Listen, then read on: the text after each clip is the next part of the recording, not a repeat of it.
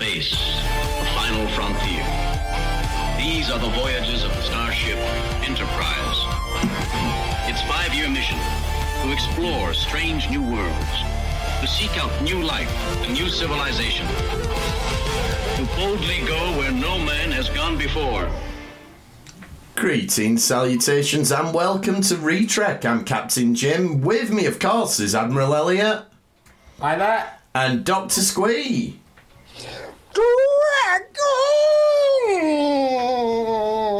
In human form. I'm undercover for Section 31. Ooh, Section 31, which everybody knows about. I'm not going to say that. That's all right. Everybody knows about it, including Riker. I think everyone's in bloody Section 31 There was a very brief period during DS9 where people didn't know what it was. Yeah. But at every other stage of Star Trek history, people did know what it was. And I think that's canon now. Thank you. That saves a note for later. Yeah, we'll get there. We'll get there. But first we do have some Trek news, which is all the renewals and stuff. So, Season 2 of Strange New Worlds is coming on June the 15th, and it's been renewed for a Season 3. Lower Decks is coming late summer at an unspecified time, and has been renewed for a Season 5. And Prodigy is coming back in winter with Season 2, but it's really Season 3. Right, so it's been renewed for Season 3, but really Season 4. Yeah. Yeah. I mean, for me, I was very much, when I saw that, I was like, oh, God, we only got 3 new Star Trek shows now. But it's like, yeah, we've already had 2. Like, we've already had Picard this year. We already had... Well, have we had anything else this year? Is Picard the... Picard's the only one this year, I want to say. Was Discovery this? No, Discovery. No, still can't have Discovery. So we've already had 1 new one, so it's really 4 this year, and Discovery's still finishing off next year. I don't think we're going to run out of Trek, and I think we are going to get the announcement, like you've suggested, Jim. I think probably at the end of Picard. I'd be very surprised. I think they're going to try and rush a sort of sequel, Star Trek Legacy to Picard, which they mentioned. Yeah, I mean, that... I think that's going to be greenlit in a hurry. I think that's a bit like how we got Strange New Worlds was greenlit very quickly after Discovery Season 2. Yeah, and let's look at the... That's sort of like, what they're doing is they're going, we've had Season 1 Picard, some liked it, some didn't, not so much. It was a bit... It was Marmite. But it was still, very Marmite, yeah. Yeah, and I really think with the way they've laid out that I thought Season 2 was good, couldn't have got thing. But I think after this, I think people are really into Picard Season 3. You've even got the Phantom Menace liking Picard Season 3. Yeah, I mean, for me, it's the way that, like, I mean, they've done it really quite well. I didn't see it coming, but they've really populated a whole new crew. You've got all the next generations of the next generation. You've got Jack, you've got the Forge sisters, you've got 7 of 9 now is stepping up to a sort of new role within the show as opposed to Voyager. Obviously, Captain Shaw is the breakaway success. Everyone loves him. He's so well-rounded. He's such a grumpy asshole, but he's good at heart. He's also very dry as well. Yeah, he got some good lines in these episodes. If you like us from Yorkshire, you can really get a dry sense of humour. Yeah, and he's just a grumpy guy. I love him, but it's the way they've given him so many layers that is just perfect. He is so ripe to helm a new show. And I'd say 7 as first officer, you get the other guys in the crew, perfect. Yeah, potentially is a supporting actor, overshadowed by the next gen crew in this series. How they've built him has been really clever, really well done. If you can stand toe-to-toe with those legends, not only in the show, but in real life, fair play. You've earned your position more than. And it's one where, after episode 1, we were just like, this guy's a complete arsehole. We can't wait to see him get his comeuppance. Yeah. And they obviously wanted you to feel like that. But now we're talking about him being captain of a new show. Yeah, it's very, very clever how they set up his arc and his character and everything. So... Could I also just shove in a little bit of a news update from just very quickly? I know it's like a couple of weeks ago now, but I just quickly want to give a shout out to everyone at Sci-Fi Weekend. Yeah. Not only doing the live episode, but it was just an absolutely wonderful event. I don't think we've got time to spend a lot of time on it, but it was nice Chase Masterson. It was nice to people who took the effort to come see us do the podcast on the. Oh yeah, hats well and truly off. And it was before anything started, and people made the effort to be there, which was really nice. Yeah, Chase Masterson was absolutely lovely. Yeah, it's one of the only times, and I've got mixed feelings only because I want to ask her a few more questions. I think we all did, but it's like she kind of asked about everyone else, which just showed what a lovely person she is. Yeah. And how much she cares. She could tell stories about herself every time, but every time she asks questions to people, she's going to hear something new. And I appreciate why you want to do that, why you want to get to know people, and it brings out different stuff. So that was really cool. And also, I might be helping her with a little project, which is kind of cool. I thought. Well, you were there for it, Jim, didn't you? I thought it was really nice to the crowd. With the meet and greet, because normally meet and greet, you just get them sit down and they go, "This is what I'm doing," and all that, and they'll tell you a different story to what's been on stage. But it was really nice where she was asking you, she was trying to get to know you, which is actually meeting and greeting somebody. True, completely. And I think we were all disappointed though, because she was doing that cough thing that she did when she's hitting on Bashir in DS9. You know, she's like, "Oh, I've got a tickly cough." Turned out she actually had a tickly cough, and we were all disappointed. I had to answer some serious question to events organizer why Dr. Squee was trying to operate. I mean, geez, okay. Yeah. What was I meant to do? I thought it was like the Bashir thing, like you say. Exactly, but there you go. So no, she was great, and it was great to have a Trek guest. So if anyone from Sci-Fi Weekend is listening, we would like more Trek people. You promised us Robert Picardo, you promised us Denise Crosby, you promised us Marina Sirtis, and we know the whole COVID thing happened, but please, come on, can we have a word? Bring them back. Bring them back. You've got the contact. Bring them back in. So, we better crack on with these episodes because due to various issues last week, we weren't able to record, so we're doubling up and we're covering probably the two most packed episodes of Star Trek that we've had to cover, so we may be here sometime. Let's not talk euphemistically. It's my fault. I pulled my dragon tail. We had to take a week off. I'm sorry. Well, I don't know about you, Squee, but I've got a list of things. I know James has got a list of things. And this is just from the bounty. You have got a list of things. Do you know what it takes for me and Elliot to bother our asses making notes and not just leave it to Jim? I know. That's how good these episodes were. That's exactly. I couldn't believe it. So, we are looking at, first of all, Impostors and then The Bounty. Oh, and we'll talk about what next week's episode's called a little bit later, because that throws up some interesting questions. I don't know if you've noticed, but quite a few of these have two names to episodes. Do they? I can't remember what Impostors is called, but it's been getting called Night at the Museum a lot. Ooh. That'd been a good alternative title, yeah. In a lot of the sort of like press cuttings and all that for it. On the internet, a lot of them have called it the night at the museum, obviously because of Georgia looking after the museum. I wonder if that was like the working title and they changed it last minute. So I've seen that happen a few times with various shows over the years. I've noticed it a lot this season, where if I'm reading articles afterwards, and they'll have a different title for the episodes, and I'm having to go back into like the Amazon or my Prime to actually look at what the episode's called to confirm that it actually is what I think it is. Because I mean, it would have been a cute joke, but I think you always want to keep it in the universe. Oh, yeah. I think it's not like Star Trek doesn't really do jokes on pop culture and stuff. So I'm glad, but I love it as an alternate. I love the fans are coming up. I mean, I am worried. This is the problem with there being as many episodes of Star Trek there are.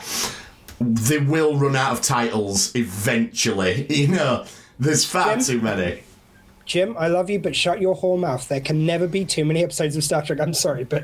Not just titles. They'll just have to start reusing titles, so we'll get Encounter at Farpoint 2 and... Well, hopefully we won't get Encounter at Farpoint 2. Unification Part 3. I was about to say they did do that. Unification 3, and over the last season we've already had Kobayashi Maru, and No Win Scenario in 3 different shows, so... I'd also like to, just put in play to Admiral Elliot. Obviously Jim is the captain of the good ship Retrek, but Admiral Elliot, as an admiral in Starfleet, I'm sure you can do this. Could you please have a word with the writers that just on this one series, I know I've said so many times that it's so nice these days they can do 10 series, perfect arcs of series, and the limited amount of episodes does help it. Could you just put in a good word to add, go in and reshoot 5 more for this series, just for this one, this one I think could handle it. Well, the aspect, let's be fair, if they do Star Trek Legacy, there's the opportunity to bring them back as guest stars, the ones that survive, because they have said that not everyone will survive. Yeah, I don't think they're all making it out. Yeah, I've got a theory who's going to go next week or possibly the week after. Oh, you think it's going to be that quick? I hope it's not. I think we have to lose a major one next week. Well, we'll save it till the end then, but I hope it's not a bloodbath that they start just culling the whole cast because it's the end anyway. Yeah. So, Impostors then. Jack kills everybody. That's the start of the episode. No. The start of the episode is glorious, and I sent you even a video of this. You did. Bloop, bloop, bloop, bloop. It's the classic Star Trek bleeps, which they have been so true to the legacy of Star Trek with the look and feel of the Titan. The transporter room looks gloriously like the original series. It harkens back. But yeah, those little blips to open the episode. It just did my heart good. They just gave a second just for that. There was no particular reason. And that's how, if I remember correctly, that's how Star Trek 2009 opens, just with the noises before we zoom in on the Kelvin. But yeah, Jack goes on a big murder spree on the bridge, but it's all a dream. But he's still holding a phaser. And also we get this, it says, "Come home, Jack." So, here's my theory. We're getting a crossover with the Steven Spielberg film Hook. Because Run Home Jack. Run Home Jack, Home Run Jack, all that bit. So I'm putting it out there. If that happens, I said, we could have Rufio. Rufio were good. He were good, wasn't he? Yeah, we could have Rafio. Yeah, get him in it with his skateboard and stuff. He'd sort out these changelings. Anyway, it's all come together. So that's my theory. We'll find out a little bit later on. And now my gripe. I bitched about this last time when Picard did a log entry and it was 649.10 and it's 6.9 whatever it was, and it's not a decimal. And Riker does it this time, acting captain's log, 0.03. It's no, there is no 0.03. It's a decimal, it's one decimal place.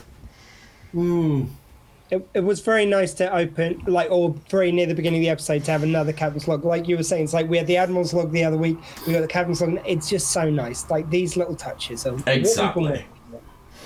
And... Then, the setup then is Starfleet are on the way. And I really love, we were talking about Shaw, and this is great, where they go through all the business, and I stand relieved, I relieve you, and he does this sort of knighting 7 thing where I reinstate you. And then he's I'm going to leave you, get all your bullshit stories straight. And it's just brilliant. Can I just pick up on that? I'm going to leave you 3 together so you can get your bullshit story. Bullshit story. So I just love. I feel like that's how Liam Shaw says "I love you." That's close as he. That's him reaching out. I think that's the nicest he could. I think that's the nicest he could be to them in the situation. Yeah. That he'll give them a chance to get a bullshit story together. Because I've got a theory that he wants to like them. I think he wants to like these guys, but he can't. It's conflicting with his past with Picard, obviously, because I think there's that, and I think he is still trying to toe the line So he's kind of like, I'm going to do what Starfleet says, but I've got a bit of grudging respect for you now, so exactly. I'm going to let you cook something up so that you've got a decent story for when they get here. Now, this is something, and this may be me going way too deep into nerdery, which, God forbid on a Star Trek podcast. I was going to say, welcome. There's a bit where Picard's talking to Jack and he's trying to convince him to go into Starfleet. And he says, many a rebel have found their way to Starfleet. Now, in my head, and possibly in my head only, he's referring to Mackenzie Calhoun from the New Frontier books, who is a rebel on his own planet, and Picard meets him and convinces him to join Starfleet. Well, I think this ties in there. It sort of ties into the episode of who we're about to get as a security officer. Well, yes, it does. Don't spoil it, though. In my head, Mackenzie Calhoun is now canon. I didn't spoil it. I didn't give you any spoilers. I said the security officer you're about to get. I'm leaving it a few minutes. He wasn't saying spoilers. Reveal. So, I think what Jim was saying, it wasn't spoilers. It was don't spoil the fact they could. Yeah, he's talking about Mackenzie Calhoun, and now all the New Frontier books are canon. Included, we'll get to it in the next episode, but in the New Frontier books, there is an evil tribal gerbil hybrid that turns out to be a crime lord. And we're drifting into that territory. I just like to throw in that I think it's really nice that this is the first time. I know there's a reason that Picard feels guilty, and I think that's part of the reason he doesn't push check. But I also think there is something purposeful to that. He plants seeds, but he lets him get there on his own time. He's not going you should join Starfleet. He's not trying to push his agenda. He's just maybe you could be more. And he goes, no. And he goes, you know what? Okay, fair enough. I'm just going to walk away. I'm not going to push the matter. It's just so nicely done, I think. It's good, and it sort of harkens back a bit to the whole Sisko and Jake Sisko thing, where it was a big thing that Jake was like, no, I don't want to be in Starfleet, and Sisko was like, what? Everybody wants to be in Starfleet. But, they moved past it. But it's good that there are things you can do in this world other than Starfleet, which Star Trek did have a bit of a problem with, particularly in the Next Gen era. You sort of had that with, because this is almost like a... during the last series of Next Gen, where he thought that kid was his son previously, but it was a younger Picard, and he was pushing him a bit more. He did want him to be in his own image. Now this is a Picard which has matured, so you get a second take on that with his actual son, where he's not pushing. He's not. Maybe he even learned, he remembered that experience. Maybe that's part of what led him to not push so much. It could well be. It could also be that he's like, I haven't really got a leg to stand on, so I quit for 20 years when I rage quit over the whole Romulan thing. So all I'm going to say is I think this is better than the other week, or very early on in the series, where he's like, you've got a son.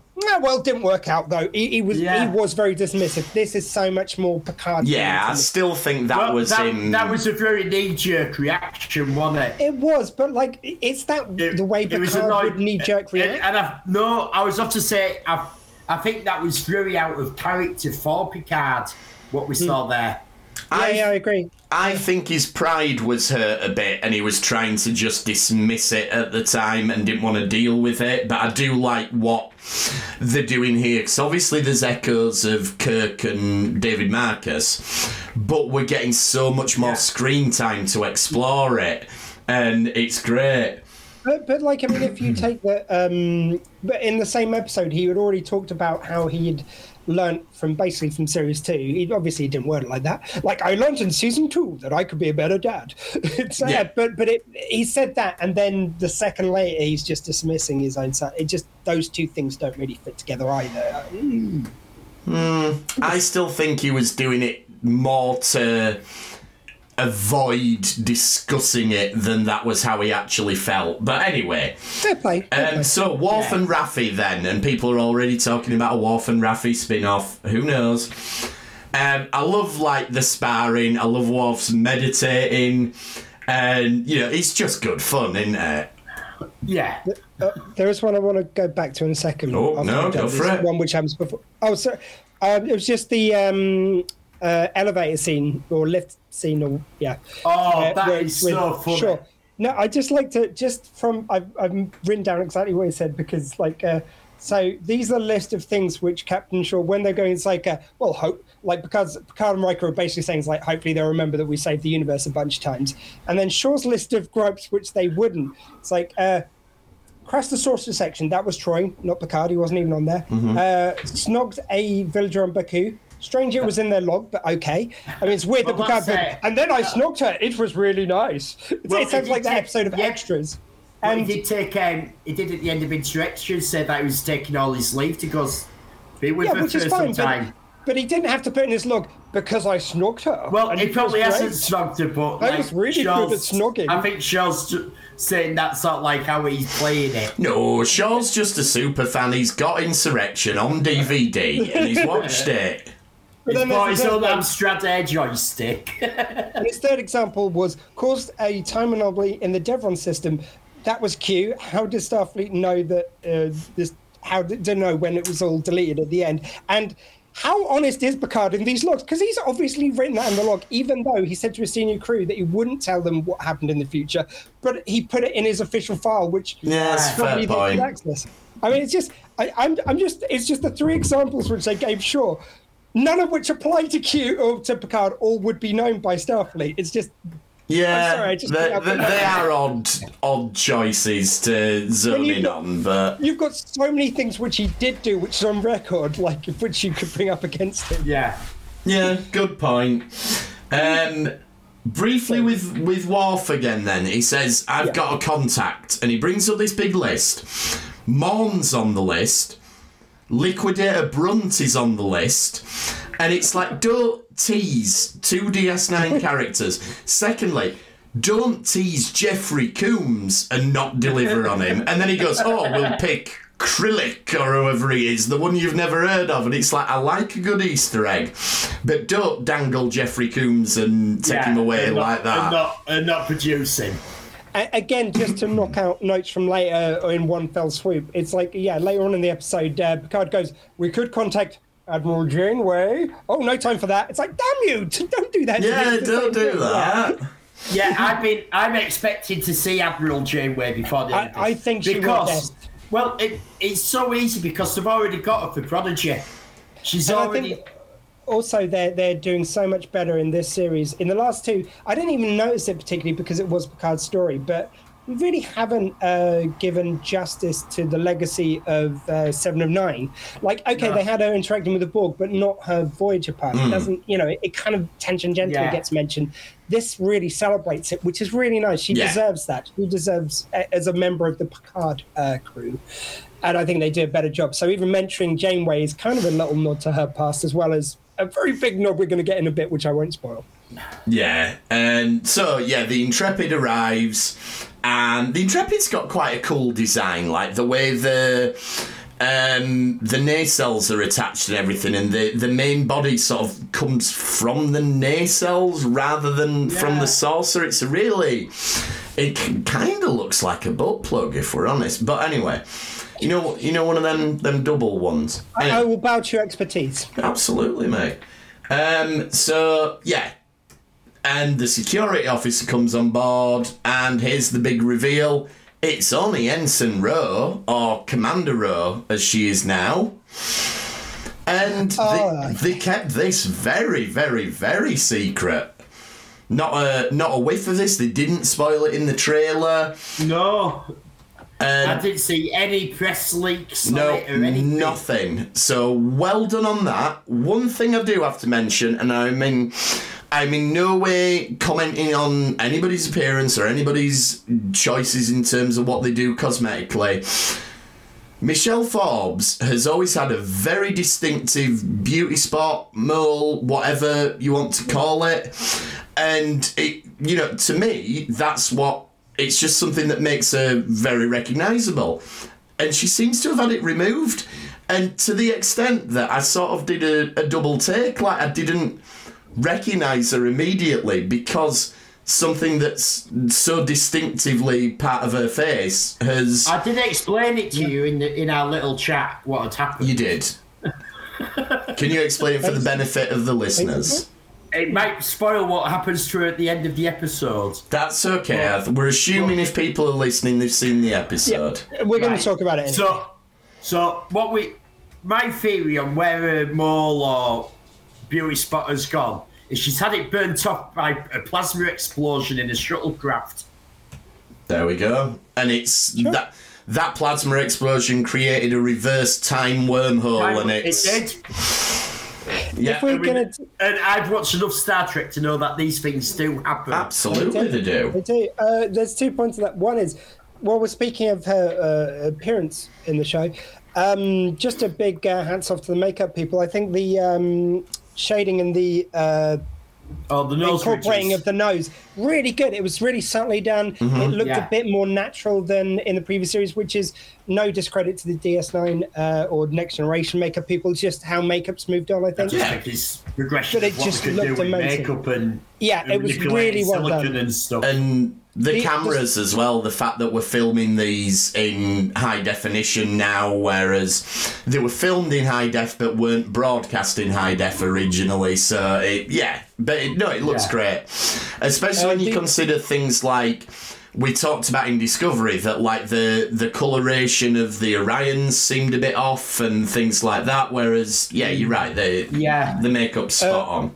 And while we're, just because I had nowhere else to throw this in, so while we're here, I just quickly want to mention as well, I know there's a bit of controversy around women and plastic surgery being talked about and how we talk about it. There was a huge thing online. One thing, I don't know why in this episode, it just clicked in me, but when I was watching Crusher on the show, and I'm going to be very careful how I say this, because I'm not against women. What they do with their bodies, their own shit, nothing to do with me. Mm-hmm. If perhaps Gates McFadden has had a little bit of work done, which I kind of suspect she might have done, I'm not dissing it. However, given that it's in the future where potentially you wouldn't see if someone had such surgery, it just occurred to me this episode. And I'm not dissing, I'm just starting the conversation that I feel it took me out of it a little bit. So what you're saying is #cancel Gates McFadden. Yeah, I hate all women. That's what I was trying to say. Yeah. That's it. Yeah. And I just, I'm putting it out there. I'm just curious what people think, because I do think it is noticeable. She looks different to how she did previously. Mm-hmm. I don't know why in show that. And okay, of course, that's unavoidable, because if that's happened in her life, and she is expected to play life alone. Have you seen Scream 6 with Courtney Cox? Whoa!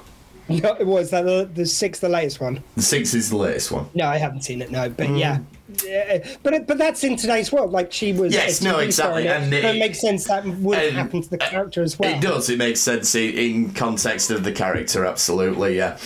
Anyway, and that's what I'm going to say on that. I just I appreciate the point that you're making. And, we could get onto the whole thing of, why are men in Hollywood allowed to age naturally, whereas women feel they have to... Yeah, and I would say the same with Picard. If Patrick Stewart had surgery and it was noticeable, I would say exactly the same thing. Yeah, absolutely. It's not that I mind this had surgery, it's just noticeable that in context of the show, that doesn't... It doesn't make sense. But maybe it was... it's unavoidable. Maybe it was another plasma explosion. We know Beverly's been off the radar for a long time. All the plasma explosion's fault. So Beverly then, I like what this show did with this, because she goes, I want to examine the changeling body, and straight away my alarm goes on, whoa. No. Straight changelings don't have a body. What are we doing? You're ruining the continuity. You've ruined my childhood. But when she goes and does the autopsy, we get an explanation for it. And I really, really appreciated that they held their hands up straight away and went, we've introduced a concept that we know is going to get your heckles up, but here's the answer to it. I said, Mike. They mentioned it last week, didn't they? They did, and I was annoyed about it last week. Yeah. No, last week when it was a body, I think they said it's like, why isn't it reverting back to its form? Maybe, I can't remember. Now, I have a theory on this that fits all in with canon. Here we go. Odo, the Great Link made him a solid. They did. And I reckon if these are changeling tourists, they must know how to make a changeling into a solid. You're right. So they're doing it to themselves, but because they know how it's done, yeah, they know how to do the procedure backwards, forwards, whatever. They've been able to take it just so far to solid that they can hold the shape and organs, but they can still transform, which also explains why they're sort of like a fleshy mess when they're in the sort of moving about form. Mm-hmm. And it all fits in with canon. It does. It does, but I still think you have to have a little bit of an evolution of what they can do, only in the fact that this changeling could change between forms and be a solid human. Whereas previously the way it was done was in the Great Link, and it was a one-way thing. He had to go back to Link to be restored or merge with another changeling. Yeah, but the thing is that he didn't have all knowledge of the Great Link.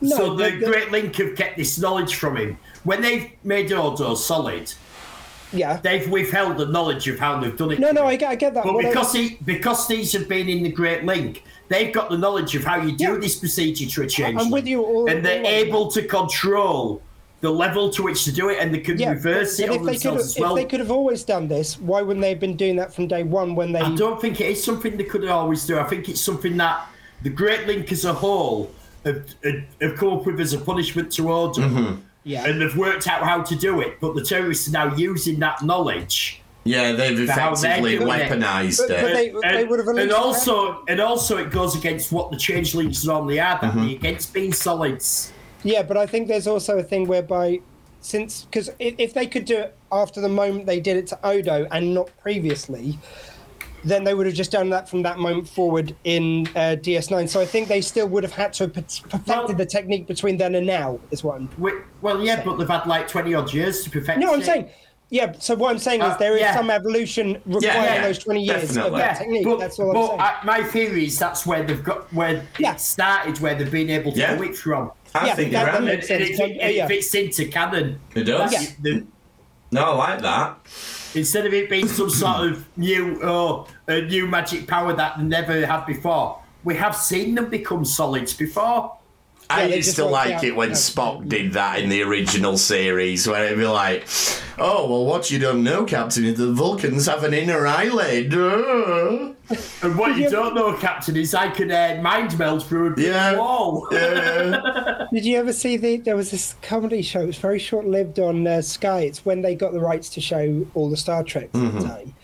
And it was a comedy show, which was, I think it was mainly Star Trek based, but they might have had some other stuff. There was one bit where they were going, it's like every time they were having a conversation about what Spock could and couldn't do. It's very similar. And it goes like, yes, because Vulcans always get 2 puddings, and Vulcans don't have to turn up for work. Or it might have been an Eddie Izzard sketch, one way or the other. It's one of them. Yeah. Well, it's a bit like the time when Worf got his back broken, innit? Yeah. And suddenly Klingons have 2 of every organ. Just very quickly, Susie Eddie Izzard, as they are now known. Yes. Ro then, so Picard's fuming, and this is great acting from Patrick Stewart. I mean, it's always great acting from Patrick Stewart, but he really gets to get stuck in this one. And Ro goes, okay, I'll prove I'm not a changeling, I'll do the cutting myself thing, but she doesn't let the blood drip off of her hand, and that's the whole point in the blood test, was that it has to separate from the body, because it will then revert to its liquid state. Although, can I just give a hats off to her? As opposed to, like, in Deep Space Nine, they would always just cut right across their hand. She just doesn't. She just does what she needs to make it. Yeah, I never got why the Klingons did it, 'cause they're very dramatic. But it's like, just get one of them things that diabetic people have, where you just little pinprick and just bloop. Yeah, that would be. If he asked me in the future, but no, it's not bad. So, I know you've got to slice yourself open. It's not because bad. You have to cut an arm off. The point of this is meant to be enough to convince Picard to the point that when Beverly sends the message, he questions it again. But he should be questioning it anyway at this point, because she hadn't done it properly to begin with. Yeah. Agreed. Anyway, but the conversation between Ro and Picard is, I mean, all their interactions in this episode are fantastic, but where it starts off this very standoffish, she's trying to interrogate him, but he's just wanting to know how she got back in Starfleet. And he's calling her Ro, and she's there, no, you will refer to me as Commander. Yeah. it's one of these great examples of where they're both right. They both got good points, and they're like, everyone's justified in their arguments. She's right that he abandoned her and didn't try and see things from her perspective. Mm-hmm. He's right that she did betray her uniform. Yeah. Like, they both got really good points, and you just like the pathos later where it's just like this was 20 years wasted when they could have had each other in each other's lives. It was one of those characters where I didn't know I needed a resolution. It was like, oh, it's a bit weird that she was written out pretty quickly, and I know the reasons why and everything, but it's like I didn't know I needed this so badly. It was perfect. Yeah, if someone had said at the start of this season we're going to devote nearly a full episode to Ro, I'd have been like, that might be a bit of a waste considering what everything else we've got to do. Yeah.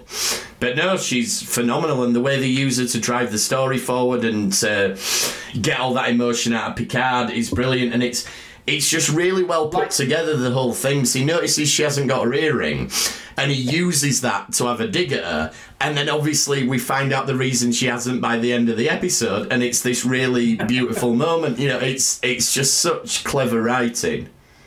Yeah, and actually it very quickly reminds me of like when you've got the bit with Crusher when she's doing the autopsy, and you've got the doctor from the Titan next to her, like where this is so well justified. I thought it was weird because like they had one episode, like the first episode when you had the Crushers in sickbay, she was so antagonistic to her, and then suddenly just she sees her doing one operation, she's going besties. It's like, whereas this was so well earned, that seemed weird that she stood next to her, being basically her Ogawa now. Yeah, she's now I thought that was weird. It's like, so Beverly's just in charge now, fine. Yeah, and the fact that you hated her to begin with, and they really didn't have any dialogue for the Doctor saying, oh, actually, no, she's really impressive. Like, there was nothing. Yeah, it's just like, you do the autopsy, because, I'm only the chief medical officer and currently work for Starfleet, whereas you've been off the grid for 20 years. That's fine.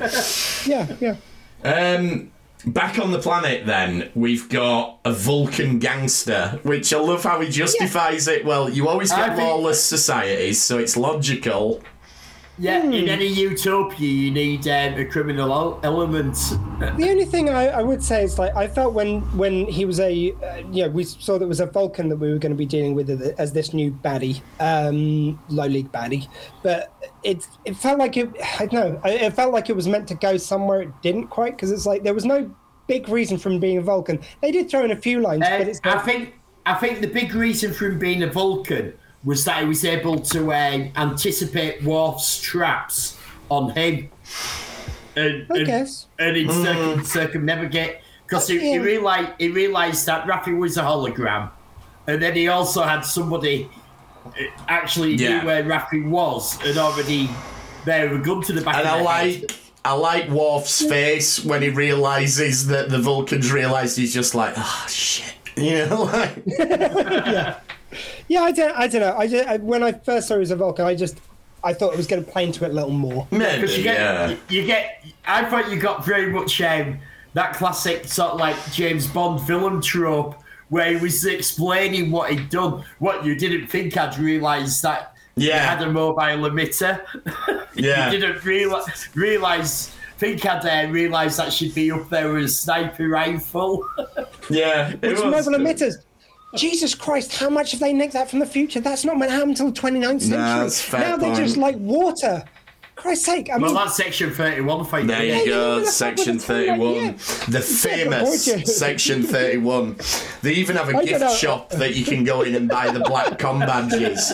And, you can buy the black com badges. They're right next to the mobile emitters, which you can just get like they're so Picard and Ro on the holodeck then. This is just brilliant, like how he sneakily turns off the protocols and he pulls the gun on it 'cause it's Guinan's bar. I like how she goes, keep your hands above the bar, and he just all it does is pulls up two glasses, but he's already switched off and goes, yeah, that's right, let's stick to the top shelf. He was practically Bond in those moments. I totally agree. I note to that. And it shows that he's got intent to harm, if not kill, Ro at this point.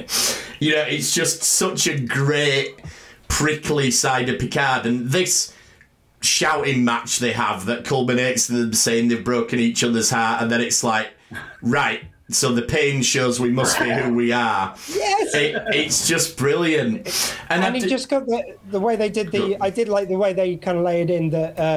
You got your urgent medical report, which Ro probably would know that he's got Irumodic syndrome, so probably it didn't need to be said. He doesn't anymore because he's now it's infected. Oh, of course he is. So why has he got? Actually, why has he got a medical thing? He hasn't. He was lying. No, but Ro would know that he's a robot.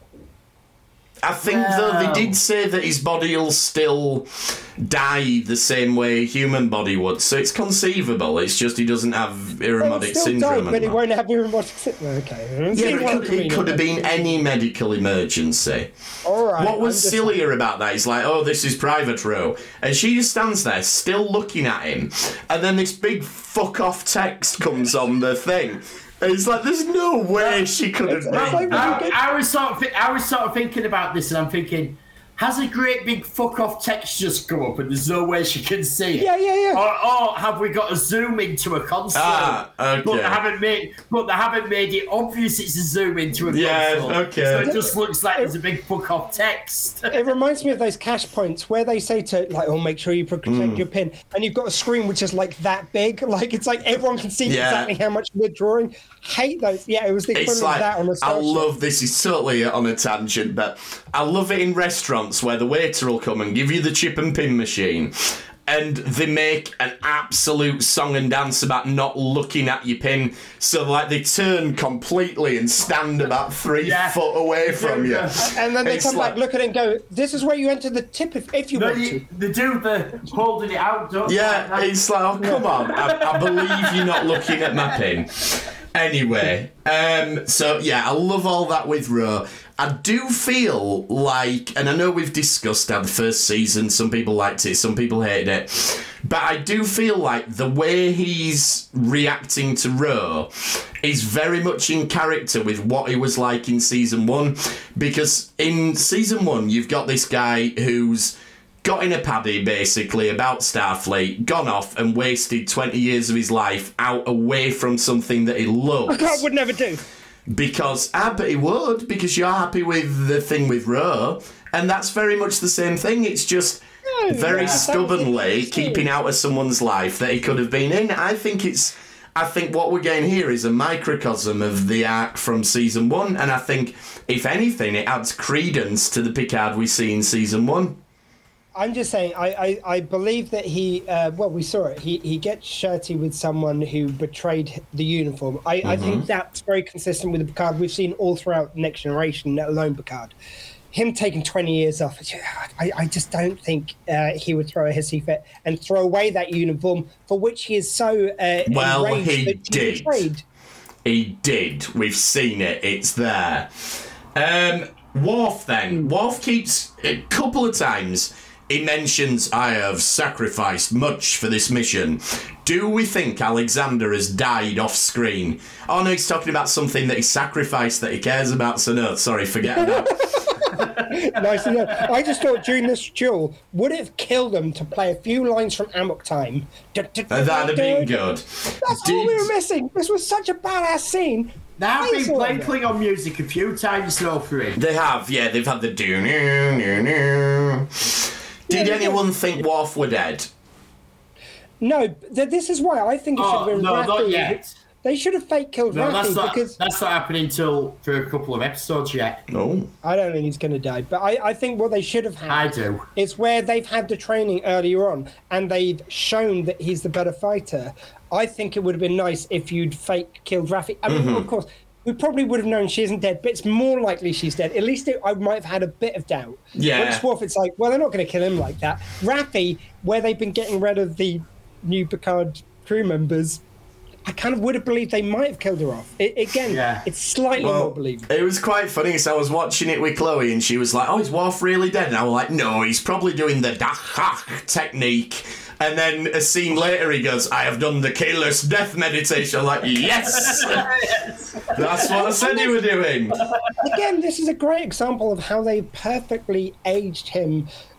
He's in a different place, but you can see where he came from, the Worf we know to where he is now. Yeah, absolutely. Which in the first series with Picard, to be frank. I like the fact they've learned from their mistakes when it comes to Series 3 and how they've evolved the characters. Even the portrayal of Riker, even though it was fairly true previously, I think it's really true to his character now, even more so than when he was in Season 1. Absolutely. And then, there's the lovely moment where Ro gives him the earring, and just the expressions on the actors, there's just like so much love and regret, and it's just a masterclass in facial expressions that they do there where she passes it to him. We should also just note that if anyone had Today is a Good Day to Die in their bingo Star Trek card, it was ticked off. We need all those touchdowns. Sorry, as you were. I thought that was really nice too. With the earring. The only thing which I didn't get is when, in a bit, Picard goes, I don't know why she gave me this earring, which we just talked about how much it meant to both of us and how much it was turning point in a relationship. Why would she give me that? It's so Riker can go, well, actually, it's a spy trick. All you had to do was say, it's like, she gave me this. It really meant a lot to me. Wait a minute, maybe she gave it to you for another reason. It'd have been good if Riker had gone, I think I know, and he puts it on the scanner and it just goes, and he goes, oh, fuck knows then. I just think he would know why she gave it to him. There are so many obvious reasons why she would give it to him as a sentimental thing. Yeah. And then, obviously, we get Rose's sacrifice and everything, and again, just fantastic acting with Patrick Stewart, and I see you, Ro, I'm sorry it took me so long. And, it's just excellent stuff. Right, Ro is Section 31. Did she really die, yes or no? Yes, she died. Yeah, it doesn't mean anything if she doesn't die. It would ruin it. It would so ruin it if she didn't. We did see Sloane there being away when he was phasing. True. No, I'm not saying there isn't. It's way possible, but I'm saying it would ruin it thematically. If yes, it would. This episode would mean nothing, or it means so much less. Right? Can you imagine if, for example, they'd killed off a main character twice and brought them back? Yeah.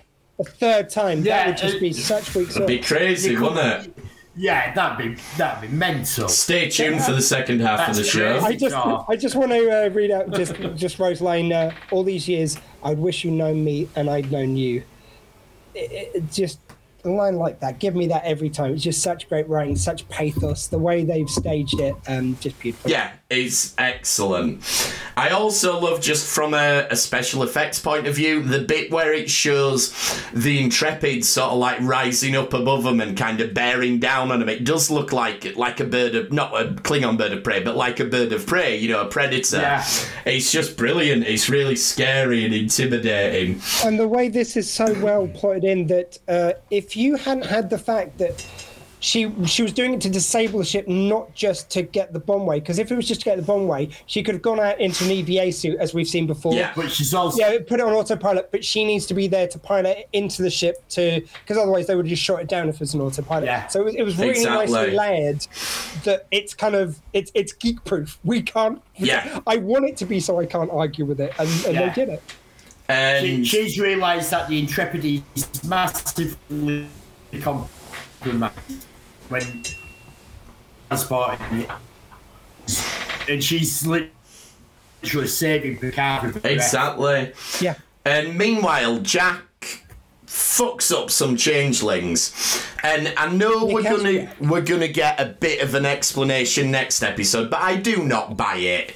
Iremodic syndrome never made Picard turn into Kung Fu master, and also it makes no sense to the voices he's hearing, and also the vines growing. Yeah. That's got nothing to do with that.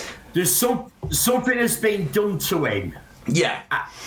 That he doesn't know that's been done, and I don't know if he's maybe a changeling that doesn't realise he's a changeling, or if he's a synthetic or what. But something has been done to him to alter him. Maybe he has got a link to something we haven't found out. It looks like he almost goes into autopilot when he's shooting them guys. Yeah, and maybe he's a symbiont or synthetic.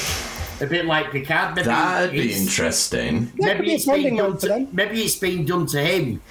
by Daystrom or something. That's why they have Picard's bones and all that. I have like the bare bones of a theory about this, but bones of Picard.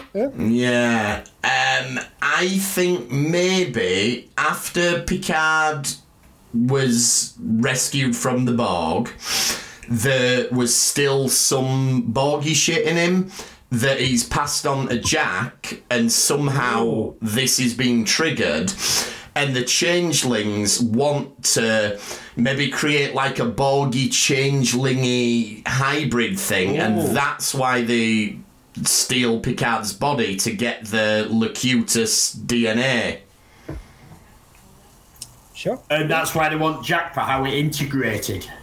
Mm-hmm. I just think that he can control without being assimilated. Yeah, maybe. I've had an idea because of what we're going to see at the end of the next episode. Maybe because it was a female voice calling to him. Maybe it's something to do with Troy because of his psychic powers and everything. I don't have a full theory on this, but I just thought it's like she might be able to send him messages, and maybe if she's been trapped, maybe that's when she was picked up by the Shrike. So he's. Well, I was thinking there where you say females sending messages and they come home. That's very much a Borg Queen thing. Come home. Yeah, you see, I thought about that as well. So I don't know. I think you might be onto something there. I was thinking the only reason the bones could be taken was for Borg tech. Otherwise, nothing else makes sense. Yeah. Well, nothing we know of. Yeah, I must admit, in previous series, when they were giving us mystery box after mystery box and not explaining them, it got so tired and you just lost faith, and it proved that they didn't know what they're doing by the end of series 1. I'm sorry, it just did.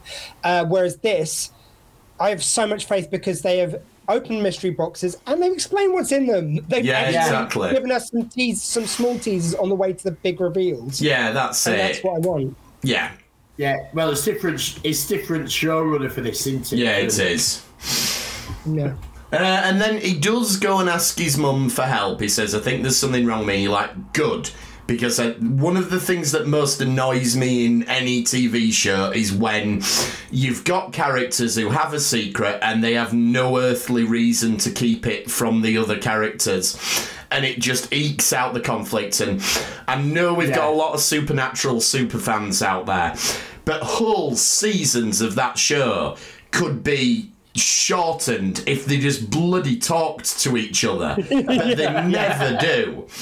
Anyway. Yeah, but they've got to fit in 26 episodes a season. True. So, Squee, you were a big fan of Riker's line about not liking being on the back foot.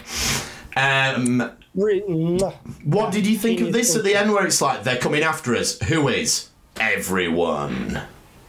Did you like that? I don't know. I mean, I kind of... It's the weight of Starfleet, so that one kind of... It's not everyone, though, is it, Riker? It's not everyone. That's hyperbole. There's a difference between hyperbole and absolute bullshit, which is the one place in the universe I don't want to be is on the back. But that just means... That isn't a hyperbole. That isn't a metaphor for anything. Everyone's coming after me. That means the weight of Starfleet. Mm-hmm. I get okay. that. I just thought that might have rankled I had no problem with everyone. I didn't either, but I thought Squee might have done. But anyway. No, that one's justified. Having said that, let's go straight into the next episode then. And everyone is looking for them because we see Starfleet looking for them, then we see the Shrike looking for them. So everyone who matters is looking for them at the start of this next episode. We have to all we need is a Klingon and a Romulan thrown in as well. Yeah.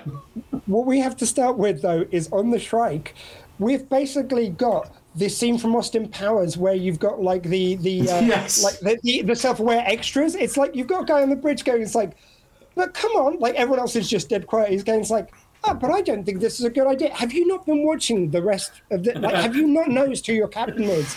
You know he's going to die the second he talks. It's like, idiot. She does do a very good, like, Shakespearean monologue, though. You know, I mean, I didn't write any of it down, but I will burn it to cinders and I will obliterate we will do that. It's great. And she is the queen of the weird delivery. I absolutely love. She says Picard every time. Not even Jean-Luc says. Jean-Luc never says that. And like in another episode, she goes, "We'll get him like him. Where did that come from? But I love it. I don't know why it's so electric. But she says words in such a weird way. I love it when you get actors who get handed a role and they go, yeah, I'm going for it with this. This is what I'm doing, and They've obviously gone to her. You are the baddie. We loved you in Pulp Fiction. Bring that. Yeah. Yeah, I mean, and have fun. It feels like everything from Nicolas Cage. It's when actors give such big performances. It's such a big swing for the fences. It's either going to knock it out of the park, or it's going to be so ridiculous it's just going to fall on the ground. But you have to be brave to make those big swings. So even when, like, someone like, say Nicolas Cage, even when he puts in a performance which doesn't quite work, he's tried something, he's made a choice, and I respect that, even if I don't love the performance in that particular film. And she is one of those actors, she will always swing the fence, and actually I can't think of a film I've seen her in where she doesn't land it. No, she's great, Amanda Plummer. She is. I'm just waiting for it to come out with the line at some point in this. I'm going to kill every last motherfucking one of you. I mean, she's not far from it, to be quite honest. And actually, I prefer it when, like, her swearing, I think, works much better whenever Picard does it. It just doesn't. It doesn't. Right. It doesn't feel right, does it? When he lands an F-bomb, it just doesn't. It doesn't feel like it belongs in the sentence. If you want to see, he does swear a lot. If you want to see Patrick Stewart swearing, there was that American show he did a few years ago where he was just a grumpy old English guy, and he turned the air blue in that, and it was really funny and it was great. But because he wasn't Jean-Luc Picard, what's that? My bosses does that. Blunt Talk, wasn't it? That was it. One of my bosses does that and doesn't realise he's been sat behind me today, and he's been quite busy and opposite. He's going, fucking hell, this has fucking done this today. Fucking hell, get in there. I mean, it's just how he talks and don't realise. And it is character specific, because Riker it kind of works for. When he swears it, I don't even notice it really, because it suits his character. And also, I love the note. It's fine with. Yeah, it feels like to me, I think before he filmed this series, I think Jonathan Frakes watched Nick Nolte in 24 or like 48 hours and another 48 hours, and just has taken on that note of like, oh, I'm too old for this shit. Oh, I can't. Like, he's so he's doing everything, but it's like he is a bit too old for this shit, basically. Yeah. Is his kind of note in this. Definitely. And so we get most of the crew reunited. So we get Worf and Raffi arrive. There is a little nod to the relationship with Seven, and it looks like they are still together, but we're not going to spend hours on it, which I'm happy with. I didn't think they were together. I think the way she says, hey, you, and then Worf says, I have been into battle with lovers before. I think they're still together. No, but they're lovers who are in argument. But then they sort of Seven cut that off. That no, they're not.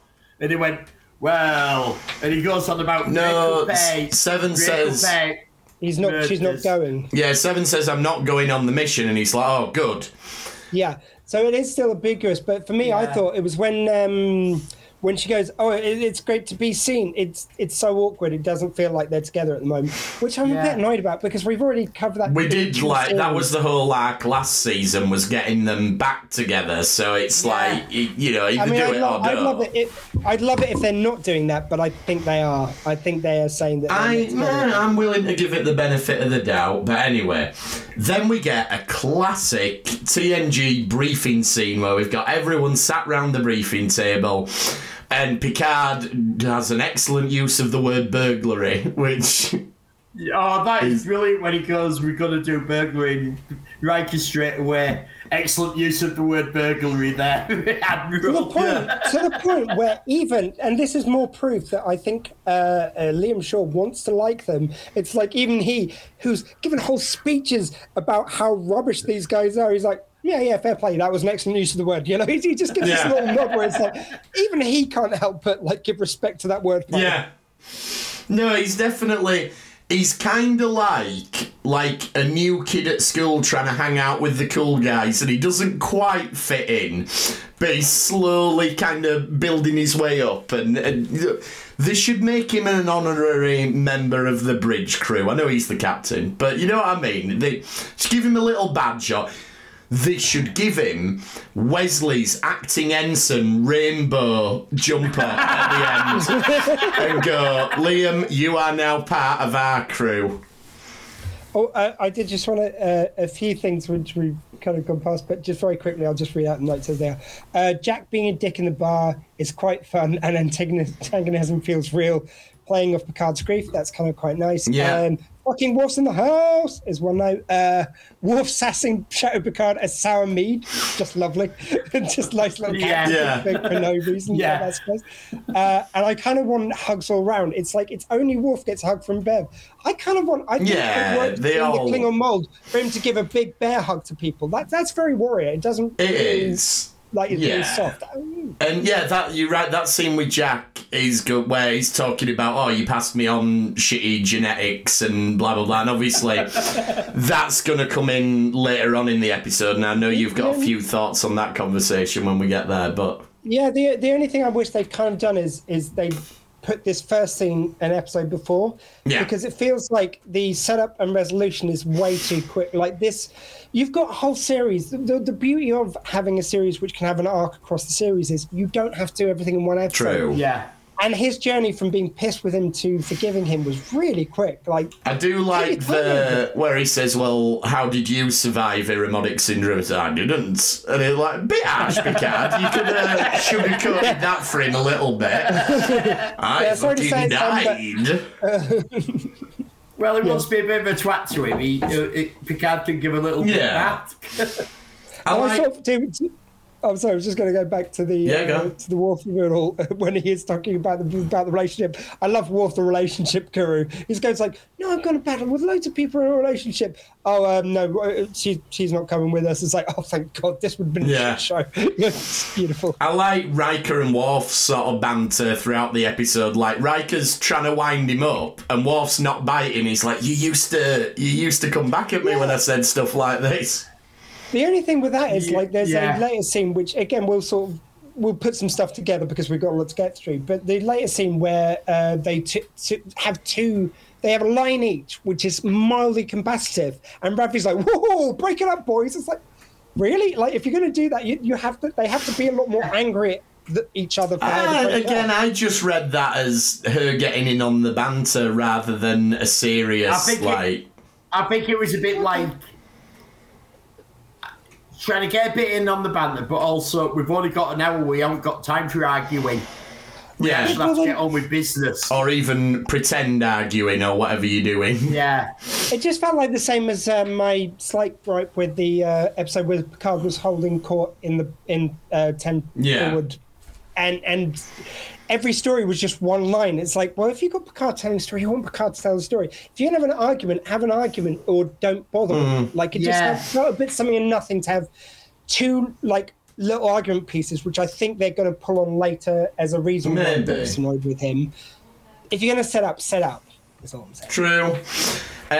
Good bit of foreshadowing where Sydney says, well, short of being invisible, we can't come back here. Like, store that one away somewhere. Have we got to the Daystrom? Yeah, we're just about to do this because this is where my notes just turned into a word followed by an exclamation mark, and it just all goes a bit crazy. When they first beam down, you know the voiceover, which you also hear right at the end of the episode, which was quite nicely done in the Daystrom Institute of the automatic voice thing. The computer. Do you guys remember the audio book, specifically the audio book of the crossover novel? I don't. I read the novel, but I never listened to the audio. So this was one where they brought in Bones. Bones, Scotty, and Spock. From the Next Generation time. Mm-hmm. And on the audio book, they've got this voiceover in, I don't know if it's a Daystrom Institute or just a ship museum, but they basically nick a ship from there. It might even be the Enterprise they grab.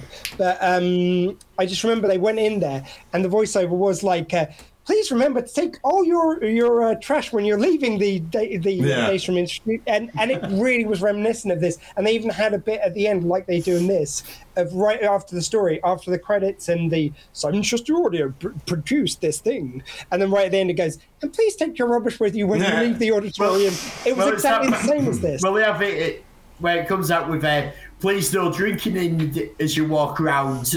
Which was, the lines were very similar. It was like what I was saying the other week when Worf was giving the computer game voiceover to Raffi's fight, which was very reminiscent of Klingon. I think they have given a bit of honour to these side canon things. I think, well, they definitely have, because they're doing things with, like, from Star Trek Online and all that. And they've read the audios and computer games. But this series has just been Easter egg after Easter egg, and this series is fan service. Yeah, it wasn't exactly the same line, but it was similar enough that I'm sure that is a tip of the hat to it, Yeah. So, very random, I love it. Deep breath then. So, on the Daystrom station, we've got a Genesis device. No, we've got a Genesis 2 device. We have. Dun, dun, dun. Which is go on, Elliot. A reference to the Gene Roddenberry failed pilot, now credited as being a TV movie from 1973, Genesis 2. So there we go. As well as obviously a reference to Wrath of Khan, we've got Kirk's body for some reason. Now this is very strange. Like, there's been all sorts on the internet this week. Oh, we're gonna get Kirk coming back. No, we're not. No, it's not happening. Because I can quite. Was that when you had the sting of the original series? Yeah. Yeah, when it shows the body, that's Kirk's body. And it's Kirk's body, so they've gone back to Viridian 4. 3 or 4, Viridian 4. And dug him up to put him in, like, Section 31. Which does make me scarily remember the William Shatner novel The Return, which I really hope that's not where we're going. Oh, Jesus Christ. That's what I was thinking. Like, there's no reason to put him in as... You might go back and dig up his bones, dig up his body to give him a proper Starfleet funeral. I could see that. But why would you dig up his body there to put him in this sort of, like, top secret Section 31, unless the return happened and he did get assimilated by the Borg, and he is full of Borg's technology. So the Shatnerverse is now Star Trek canon. Actually, or maybe it's foreshadowing. Maybe what they're giving you they're making you think that it might be a return situation. However, what we're going to do is have a reanimated Picard versus Picard, like the evil Picard, which has been taken from 631. That could happen. It's Robo Picard. I mean, a lot of the theories that are knocking about how we're going to see Locutus again before the end of the season. So maybe. I did feel like you were saying earlier. There's all sorts of way out theories at the moment. Yeah. This was a further, proof of Section 31 being just as common as air in this thing. Because, when they go into Section 31 in the Daystrom Institute, it didn't seem particularly well hidden to me, is what I'm going to say. It had a sign that said Section 31, which... Yeah, ask us how. Like, you've already covered reasons why they could have Picard's bones, but there'd be no reason to have Kirk's bones, unless it's something to do with genetic leftover material from him being in... the Nexus. Nexus. Well, he's been in the Nexus. He's been through the galactic barrier. He's super aged and then got turned back. Or maybe it's something like they keep all of the heroes of Starfleet because they might want to clone them someday or something. I don't know. There's also an attack tribble, which I love the attention to detail that Worf is freaked out by it, because of course he would be. But this one makes perfect sense from the Star Trek short. What's the trouble with... What's his name? I can't remember, I know which one you mean. Where it makes them into meat eaters.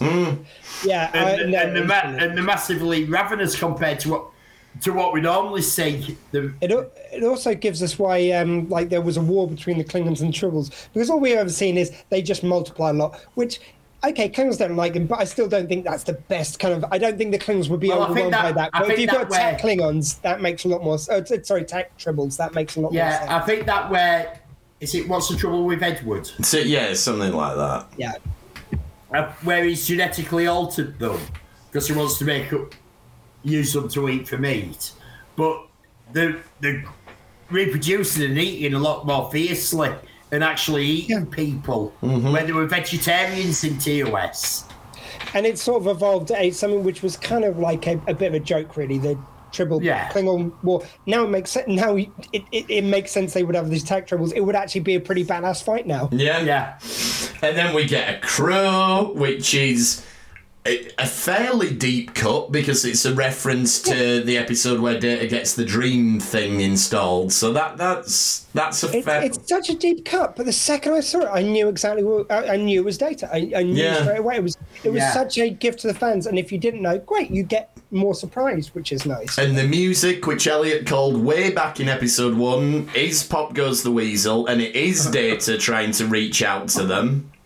Oh my sweet lord! And when you saw the Encounter at Farpoint clip, even I've seen the HD versions of the Next Generation. They look amazing, but this is clearer than ever. It looks even better than then. Like how they've touched it up just looks amazing.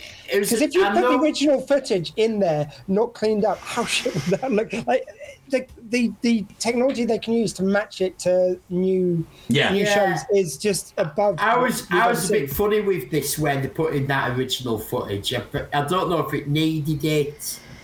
I liked it. It was nice. It was. We saw classic Riker without the beard. We get to see Data, and then it goes to Data now. Well, we've only seen Riker without the beard in season 1 and Insurrection. Yeah, that's true. Also, I like that this fixes a stupid line of dialogue in Nemesis, which always bugged me, where you had Riker saying, first time I saw Data, he was whistling a tune on the holodeck. Oh, what was the song? What was that? It's always bugged me that I'm like, Riker would have remembered that. Yeah. And so my headcanon now is Riker was just having an off day in Nemesis, and he can remember the song now. But I feel like his friend, so the trauma hit him. Like, I feel like this is a little dig at Nemesis going, no, Riker had remembered that, and we're going to show you that he remembers it, so bugger off. He can even name the notes. Exactly, yeah. So now, the thing I want to question is, so we've said before that it was really great how they've kept Ro a secret. One thing, if you're going to have Moriarty in it for just one scene, which it looks like that's where they're going, it was something to use Data. Now. Why reveal it in the trailer? That really because it was a red herring. I think that's it. No, I think they wanted the fans to go into meltdown with theories and you got Moriarty revealed, and then we've had the end credits all the way through, which shows like we got it last week with the Ro one where the safeties are turned off on the holodeck. But they showed holodeck activated, 10 forward, safeties turned off. Moriarty. So you've got right through till like 60% of the season. And there's fan theories, how's Moriarty going to fit in? No, I agree. But what you could have achieved that by just putting in the credits, not putting in the trailer. Putting in the trailer sort of, for me, took away the power of that moment. Like, he was on screen for basically double what we saw in the trailer. Yeah, effectively. It wasn't a surprise anymore. Yeah, but how wonderful would that surprise have been? And how much could you have up the fan speculation if you just had it in the credits going Moriarty loaded or whatever they say. Yeah, true. And that's the only clue. It would have. We would have known if he was going to come on or not. I just think with how many things there's been in this thing this season, and people brought back the next gen, etc. That I just think it's a nice little red herring that Moriarty isn't a danger or anything. It's not actually Moriarty. I love that too. I'm just saying, it's like when you've got so much in this series that you can put into a trailer, which is going to get you to there. Why spoil that cameo as opposed to, as I say, in the credits? That's wonderfully. I love the way they've done the credits, and you after the fact you go, shit, that's that, and it's got everyone guessing, and we weren't guessing about Moriarty because we knew he was coming aboard, and we didn't know how he was going to be. I agree with you. I wouldn't have put him in the trailers personally. It's like the trailers we've got. If this is all he's used, it shouldn't have been in the trailer. Yeah, which I think it will just be a surprise. Yeah, and I don't think after seeing this, it would make any sense to use it. No. But I honestly think it's just been a red herring. Yeah, I think that is what it was for. Oh, it is. Yeah, sorry, I should have said. I do know why they've done it, and they wanted to bring bumps the seat, but I think they had so many other ways of doing that. And it's like in the trailer for Flashpoint, where you see Michael Keaton. It's great to see Michael Keaton, great to see the quick flash of the Batmobile, but you could have saved him going, I'm Batman, for the actual film. Yeah, that's because certain things I want saved. To be fair, with the Flash film, they need to throw as much at it as they possibly can to distract you from the fact that Ezra Miller's the Flash. Right. So, Well, so true, but if you hadn't, just to finish that point, if you hadn't had that line in there, would it have made you any less excited or any less distracted from Ezra? I don't know, maybe. Right. Can we please, once and for all, stop calling this the Flash film? This is a Michael Keaton Batman movie. And the Flash is a side character that happens to be in it. Yeah, I'll talk to DC. We do not have that. I hope that's You're the true. Admiral, you get it done, yeah. So, carrying on with my list of exclamation marks. Ships. Do you want to talk us through the ships, Elliot, once we get to... Oh, this is your time. Are we going to the museum or just the ships that are here? Let's do all of it. Let's just do all the ships in one go. Can we actually start, before you even get to the ships, can we start on the look of the station? Yeah. Just the fact there's a classic mushroom. Yeah.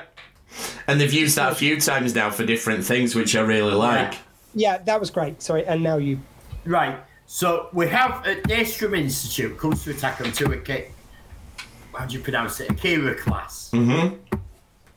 One of them is the USS Steinbach. Rick Steinbach finally got a ship. Hey. My buddy Rick Steinbach. Yeah. You can catch my interview with him at DrScree.com. I've watched it a few times. I've chatted to Rick Steinbach myself. He's a lovely man. Lovely, amazing guy. So He designed so much in the Star Trek universe is because of him. And so much beyond. Like, he would be a legend just for his work on Star Trek, and he's worked on everything else as well. Mm-hmm. Yeah. Before we lost Elliot for a second. Right. Oh, sorry, can you hear me? Yeah, we've got you. Yeah. Am I here? Oh, yeah. Yeah. You just paused for a second. Right. I could hear you all that time. Oh, yeah. Right, then we go to the museum. So, the ships that we can make out coming in, we can see Defiant class, a TOS Connie, a refit Connie. We can see an Intrepid class, original Intrepid class from Voyager. We can see a Bird of Prey. We can see NX refit. We can see a Constellation class, a Romulan Rawbird. And I think it's a D7. Yeah, there's a Klingon battlecruiser in there, yeah. Yeah. And then later on we get it confirmed, we have the USS Defiant. It's just fan service. Yeah. And the way they go through the ships, when they're going through the... let's face it, they're just going through the hits. They don't feel the need to chuck in a few others. The first time when they show the Yorktown, is the Yorktown the one which is the... No, they call it the New Jersey. New Jersey, sorry. Yeah, they get the New Jersey in, which is... So you get to see the original, what the Enterprise looked like, and then you get the Enterprise, then you get the Defiant, then you get the Voyager, then you get everything. You get everything you want to see. Well, we get the Defiant, which is a hero ship. Or, like you say, we get the USS Jersey. We can't have the original TOS Enterprise because it got blown up. And I'm glad they didn't try and flange that. Good. But we get the USS New Jersey, NCC 1975, which is the birthplace and birth year of Terry Matalas, the showrunner.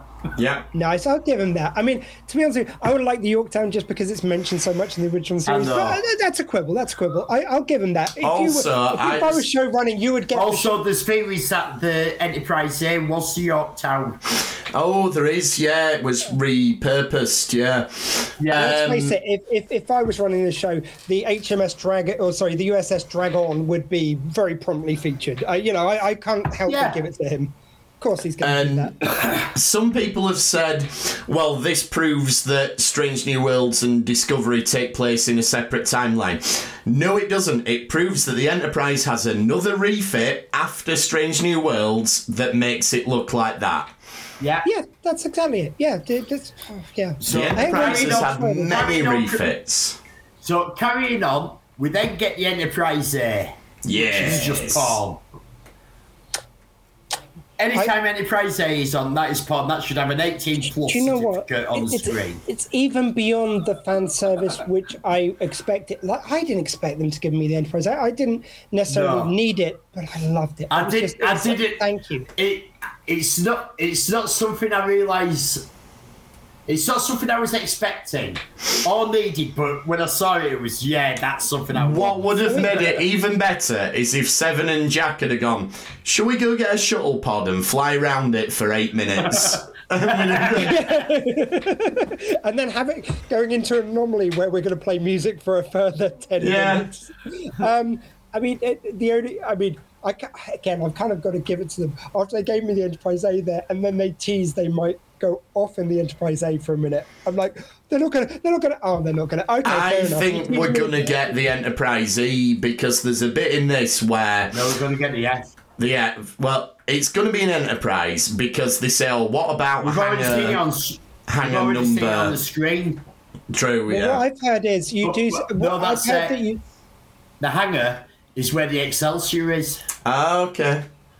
And I was talking to James just before you joined you came on, Squee.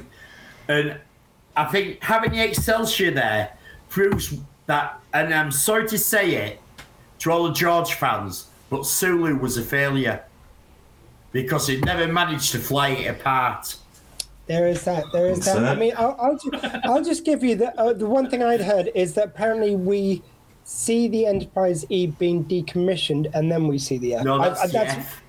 No, but some people have said that you see. No, you know. They said No, I know. I accept what you've said that we've seen that it's the F in the show, but some people have been saying so maybe we see a decommissioned E at some point because I'd be happy to see the E at this museum. I would as well. Yeah. So maybe that's because some people were saying that we see it decommissioned, but maybe we see it decommissioned past tense. Well, that's it. So then we move on to the Voyager. No, it's the stuff. Isn't it Defiant next? Defiant was first one that they show. Because there was a bullshit article I couldn't help but click. It was the giant freaking robot where they're going. It's like the Discovery the Defiant and the Voyager are seen, but they're different. It's like you got a couple extra lines in high def, you idiots. I think there are a couple of lines extra on the bottom of it, and you've got the license plate number somewhere on the Defiant where it wasn't before. Oh, fuck off! It's just in high. You know what? Refits is always the answer. Oh yeah, exactly. But we didn't see them right at the end of their life. They could let a couple extra little bits down. I loved when we got the Voyager on screen in Seven Coat. And Jack's like, I don't know this one, but it looks beautiful. Which is it? And then Seven goes, that's my home. That's where I was. Yeah, that was really good. Yes.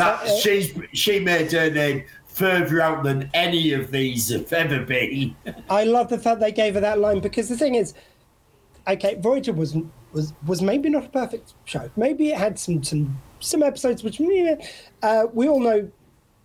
But it's like I think they don't make enough of it, and it was nice that she got to make a moment of we went further than anyone. That was what we got to do. This is our ship. And again, it's what I'm saying about Seven getting her moment, which she hasn't really got. I really liked that. Yeah. But we also get the HMS Bounty. Yep. And I love the little story that Seven comes out with. It took them ages to find in San Francisco Bay. It disappeared because the cloaking device had re-engaged. I've got a question about that. But how long can a bird of prey live underwater, both cloaked and soaked? We see it getting waterlogged at the end of the film. We do. I mean, Jesus, that's a bit of engineering. So I'm saying, fair play to Klingons. They build them to last.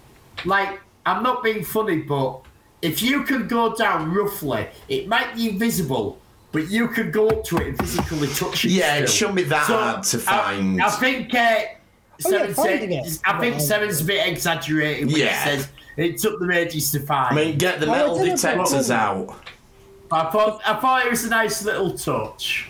The finding it, I didn't have a problem with. It was just weird that it's been at the bottom, and we see it getting waterlogged in the film. that's a tough ship. Like, if it doesn't rust one bit, and that's, I mean, okay, they could do some touch-up, but Jesus. I think it was already rusted. It took them ages to dry it out. It was, that's why there's no more kitchen roll in the 25th century. They had to use it all to... Yeah, they used the bounty on the bounty. Another one we see that is finally canon, we get the NX-01 refit. Yes. When they're flying in, which would have been what we'd seen in Season 5 of Enterprise if it hadn't been cancelled. So that's nice, that's finally canon. Mm-hmm. We see a Romulan warbird as we're flying in. We see a Constellation class. It's not disclosed which one it is, but we imagine that it's a Stargazer. It must be the Stargazer. Because why... Like, when you throw in so much fan service at this, like these ships are, why wouldn't you have it been a Stargazer? Yeah, I wouldn't be surprised if an earlier script didn't reveal it was and have that included in the lineup, but then they're like, we have to pare this down somehow. Yeah, and obviously we get the, like we said, the Klingon ship. And I think that covers all the ships that we see.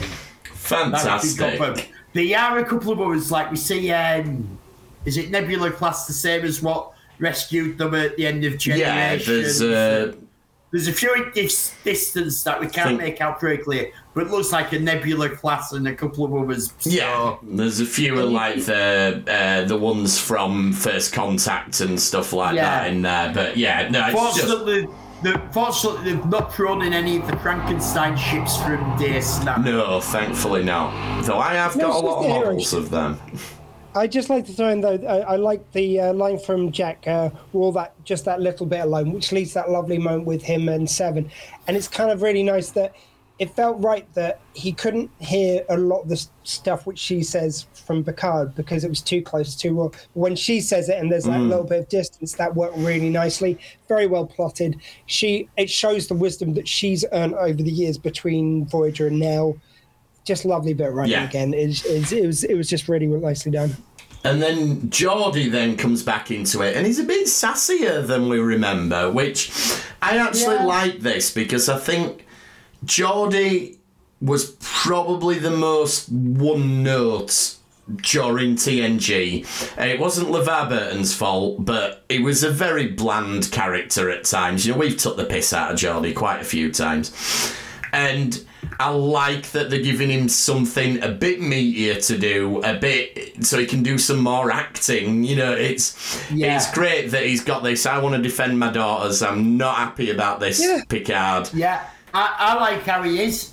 All our missions, everything we ever went through, I never feared for my life the way that I feared for the danger of my daughter. Yeah. Can we just also throw in, he comes aboard and he talks about when that microsecond where he's beaming, he decided between the hug and just telling you all to go to hell. A Kurt handshake. And still, only hugs Crusher. Why does no one else get a hug in this ship? Why is it only Crusher gets all the hugs? It just seems mean. I think it's a timing issue, innit? I think if it was like how they make movies now, 2.5 hours long, you'd have hugged the entire crew. True. They'd have lined up down the corridor like when Neelix left Voyager and gone down the line. Look, I've never met you before, but it's lovely to see you. How you doing, me old China? Let's move our feet a little bit. The whole relationship between him and his daughters as well, and like it does make perfect sense that he's saying it's like back then. Yeah, we put our lives in danger every day. That's fine back then, but now I've got family. Now I'm an old man. I will get court-martialed the second I help you. He's thinking I like the fact that it's a bit more complicated than in the Next Generation or any other iterations. Pretty much the second they go, hey, you're an old crew member friend.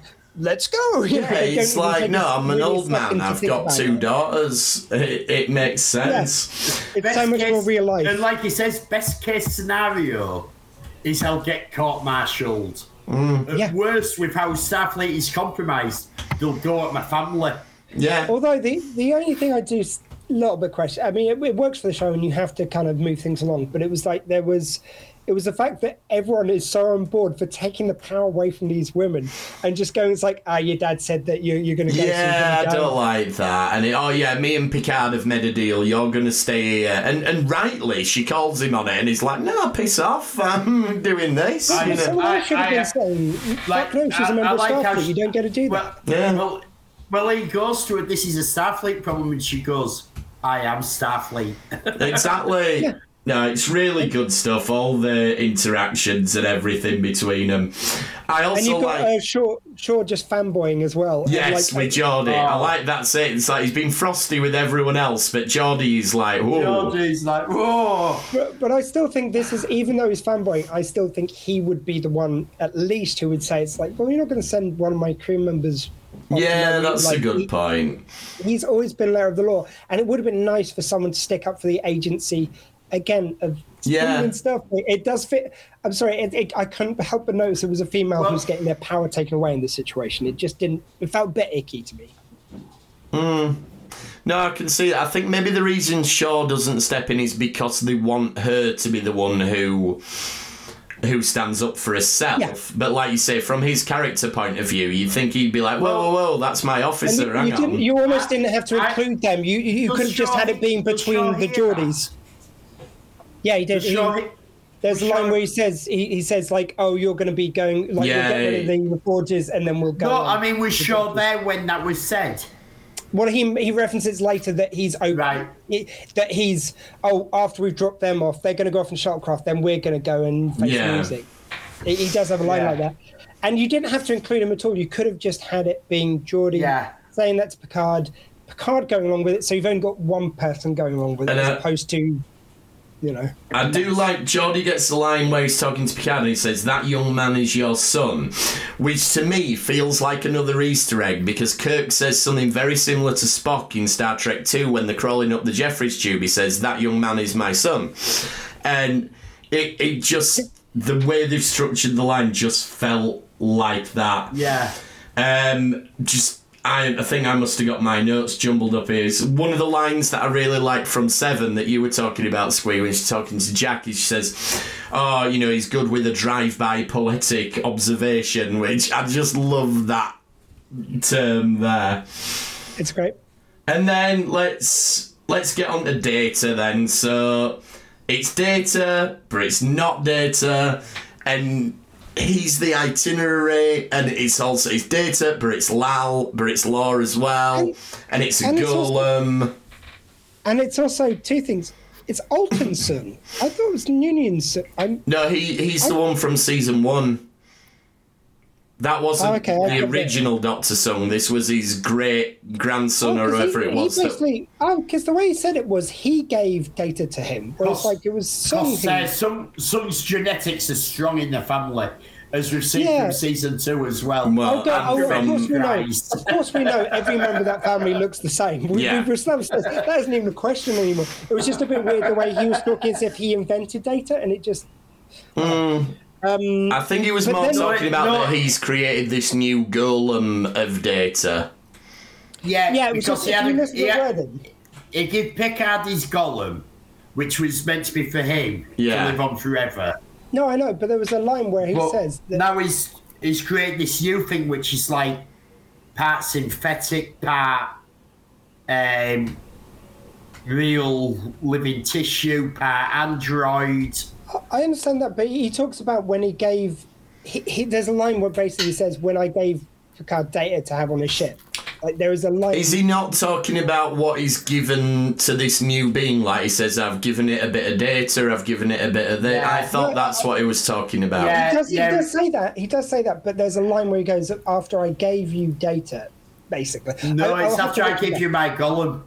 It's after I give you my golem. I started working on this. I want to watch it back. Maybe I've misheard it. We'll go back to that one. We won't get. It's got a moment where you do then have a montage between Geordie, Picard, and Sung all talking about parenthood. And it's legacy and parenthood and everything. And it's also showing the ships as well. So it's like the legacy of the Enterprise because you got the Enterprise A. It's lovely. There's only one thing he says, which, again, I'm going to question. He goes like, whereas I want to make something better, which mixes the best of data and of lore and of B4. What the fuck is B4 brings to the party? I just want to know. Like, he's basically a slightly degenerated memory. It's like the beta test version. Yeah. Well, like, you've got the test version. I wanted to bring the best of all these great androids I've built. Also, you know what? Don't throw Law in there. She's a psychopath. Like, no. I could argue there is a good trait you could take from Law. The way he processes things. You don't have to say the personality bits where he's evil. You could take something from that. He is an evolved, complete android. But B4's fucking nothing. He was a prototype which didn't really work. Why are you taking anything? But he was still a being. So I don't know. He's just trying to. Also, you'd had data had downloaded his entire memory engine to be. So basically, all he's added to this is Law, because Data already had all of Lal's memories and all of B4's or B4. Yeah, you've got to put B4 in to get back to Data because Data had gone. But he did. Okay, maybe I'm arguing semantics, but the way he words it is like, I want him to have personality traits. Yeah, no, that is definitely what he was coming across with. Yeah. So in a way, this is Data finally getting to be kind of human-ish, which is quite nice. I've now made this android that ages naturally. The ages naturally. So basically, I've made a human with yellow eyes.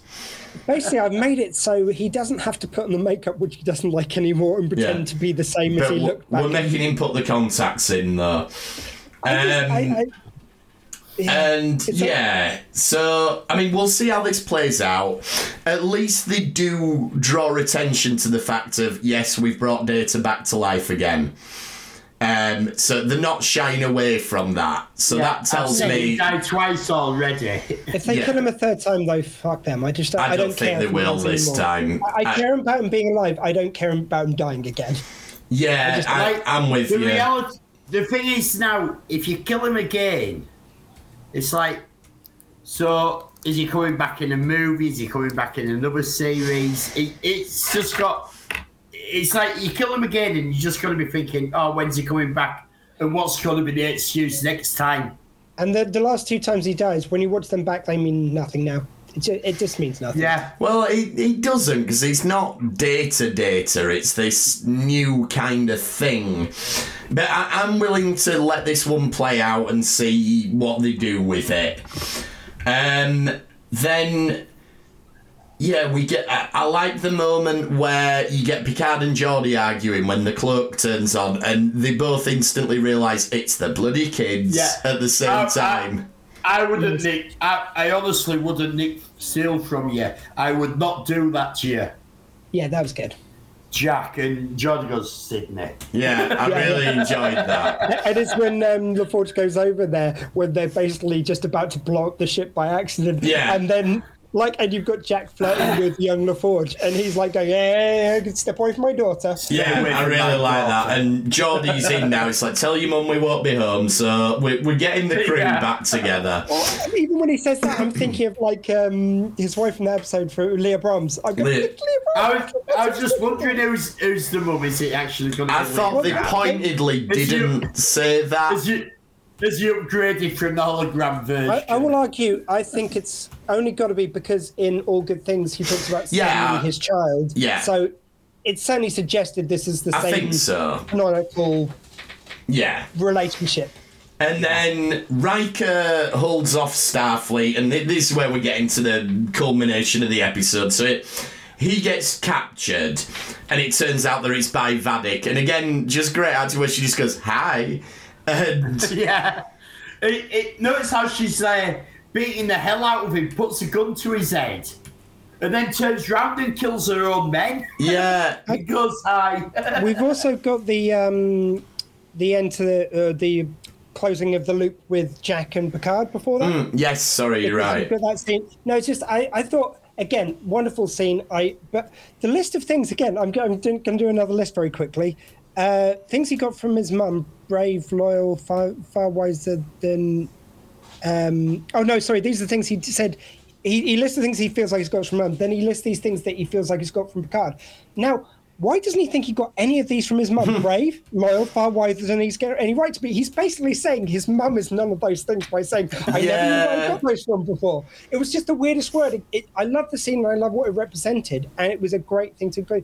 But don't list things that you're basically dissing, like you're back. Yeah, exactly. Like, well, I don't know where I got my bravery from. My mum's a right pussy, you know. It's it does put reckless in there. Yeah, true. When he says bullshit disease, which was that one I've got to hand him to. That was only from Picard. Everything else, though, Yeah, I agree with you. I mean, it works thematically and dramatically, but you're right. You could nitpick. But it's sort of like. And he could have even said, I always thought I got those things from my mum because she exemplifies them. However, he could have done. Realise I got a lot of it from you too. Well, next episode, though, we're going to have Picard going, Beverly, do you know what Jack said about you? He said that he got all of the bravery from me. Well, all these things we're talking about happen in that space of 5 minutes. Yeah, they did. So packed at the end. It's so well done. It's like... It doesn't feel rushed. Yeah, but it does sort of like make warp speed stupid again, because I noticed that. While they're still at the museum, they're talking to Riker and going, "We'll be coming in cloaked. We're 90 seconds away," and then they do more things on the ship before they even set off to Daystrom Institute. Yeah, it's so like... they do a lot of things in 1.5 minutes. And it's like, how far away is this? Because warp speed isn't instantaneous. Like, it's got to be right next door if you're doing it in 90 seconds. Like, right next door in galactic terms. I think it's all got to be in the solar system. I've also got to throw out, just because I loved it, so it was a bit ago, but it's when Riker's or Geordie's go inside, well, if we do that, that'll violate that thing. I'll just get him to put it on my tab. Yeah, that's good. Says Picard. That's nice. But yeah, then I do like we find out how they keep finding him. Yes, and we saw this in Prodigy. I was going to say that. Yeah, the ships all talk to each other now. Yeah, and that's nice. They that's don't really need nice they don't need the sort of like transponders. Yeah, and all like dropping the transponders has made it more difficult to track them, but getting a certain range. And they'll just talk to each other. Yeah. Silly bit, though, and this might be a bit of a nitpick, but you get the bit where they beam them back on and they've lost Riker, and Worf says, like, we lost one friend in battle, but we have gained another.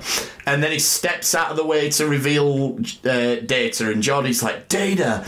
And it's like, no, you could see him. He's on a raised platform behind him. There's no way he didn't clock that Data were there when they beamed in. Worf is a mighty tall warrior. And I don't know why I'm nitpicking everything else, but this bit I'm like, shut your whore mouth. It was brilliant. I loved it. It was just something about Geordie and Data. Oh, it was a lovely moment. It was just the setup I thought was a bit daft. No, I think in that moment I could have forgiven quite a lot just because I enjoyed that moment. Yeah. I am deliberately nitpicking. It doesn't ruin my enjoyment of it. Again, I will throw out, there's another thing which they've sort of, and I know you'll do the red herring argument again, which is totally valid, but in the trailer we've already seen that, well, we know Law's, I mean, of course, the second they mention Law, we know he's going to make a guest appearance, but it's like, you've already seen the moment where Law's, it happens, there's definitely a Law turn coming to this being, isn't there?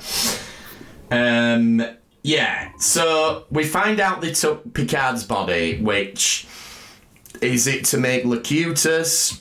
Is it because there's something in his DNA that's been passed on to Jack, because they called Jack an asset as well? Yeah. So... And they're still chasing getting Jack. Yeah, like, so it's something. You could understand it first before Picard came into it, but we had flashbacks where they were chasing Jack before this. And exactly. They're still chasing Jack, not Picard. Yeah, it's...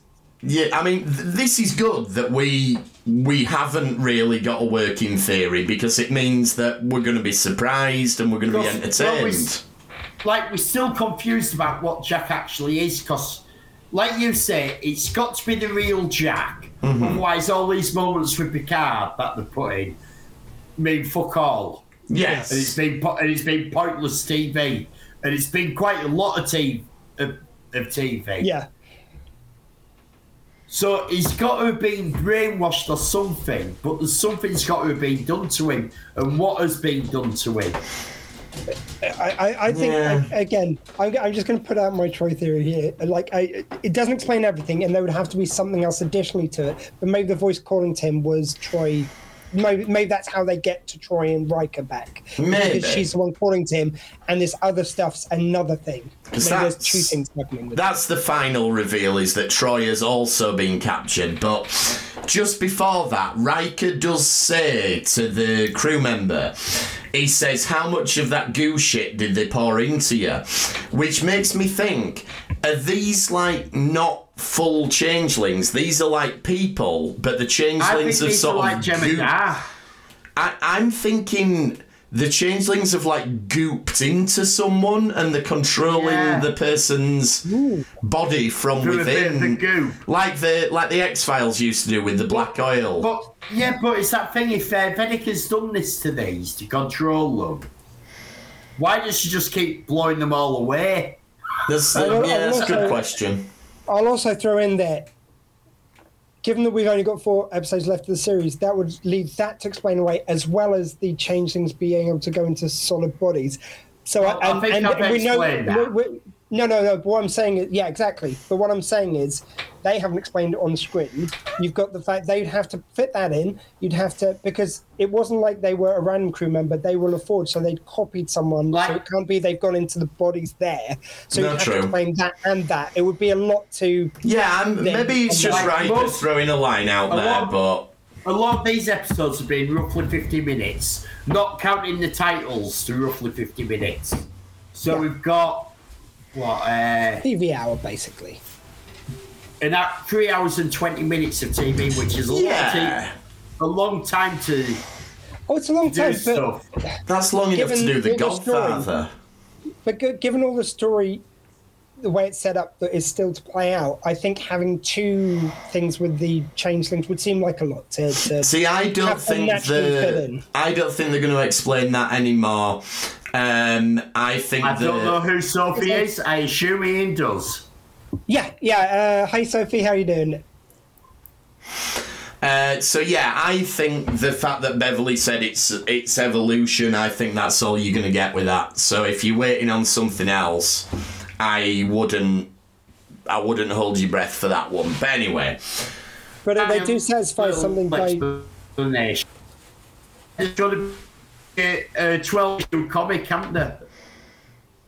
I'm sure. But I don't want to have to read a comic to understand what's going on, so I'm happy with evolution. I'm not into that. If I've got to go to another media to understand the TV programme I'm doing, the TV programme hasn't done its job. I agree.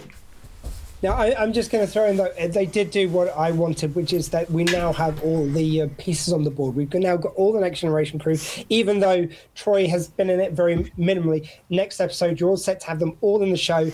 And if they do that enough, and I would like them together before the very final episode, but at least we're going to have a decent amount of time with all the stuff Next Generation in the episodes. No spoilers, but I think you're going to get that very soon. I honestly think, because they have said that not everyone's going to survive and all that, and I don't think it's just Ro, because she was a surprise. Worf has gone off to rescue Riker, and I think he's going to die rescuing Riker. So Riker can be with Troy. Let me say this. Because it's been teased that he got killed already. Elliot, you are not. He's now a pacifist. Elliot, you are not allowed to do this. They're not going to do what they did with fucking Star Wars. I just want one moment where all my original people are together, not in separate movies kept apart. I want them all together, all on the bridge, before anyone dies. If you're going to kill some people off, fair enough, but don't do it before I see them all together. I've just got a feeling that it's going to be Worf to save Riker so he can be with Troy. That would... Because...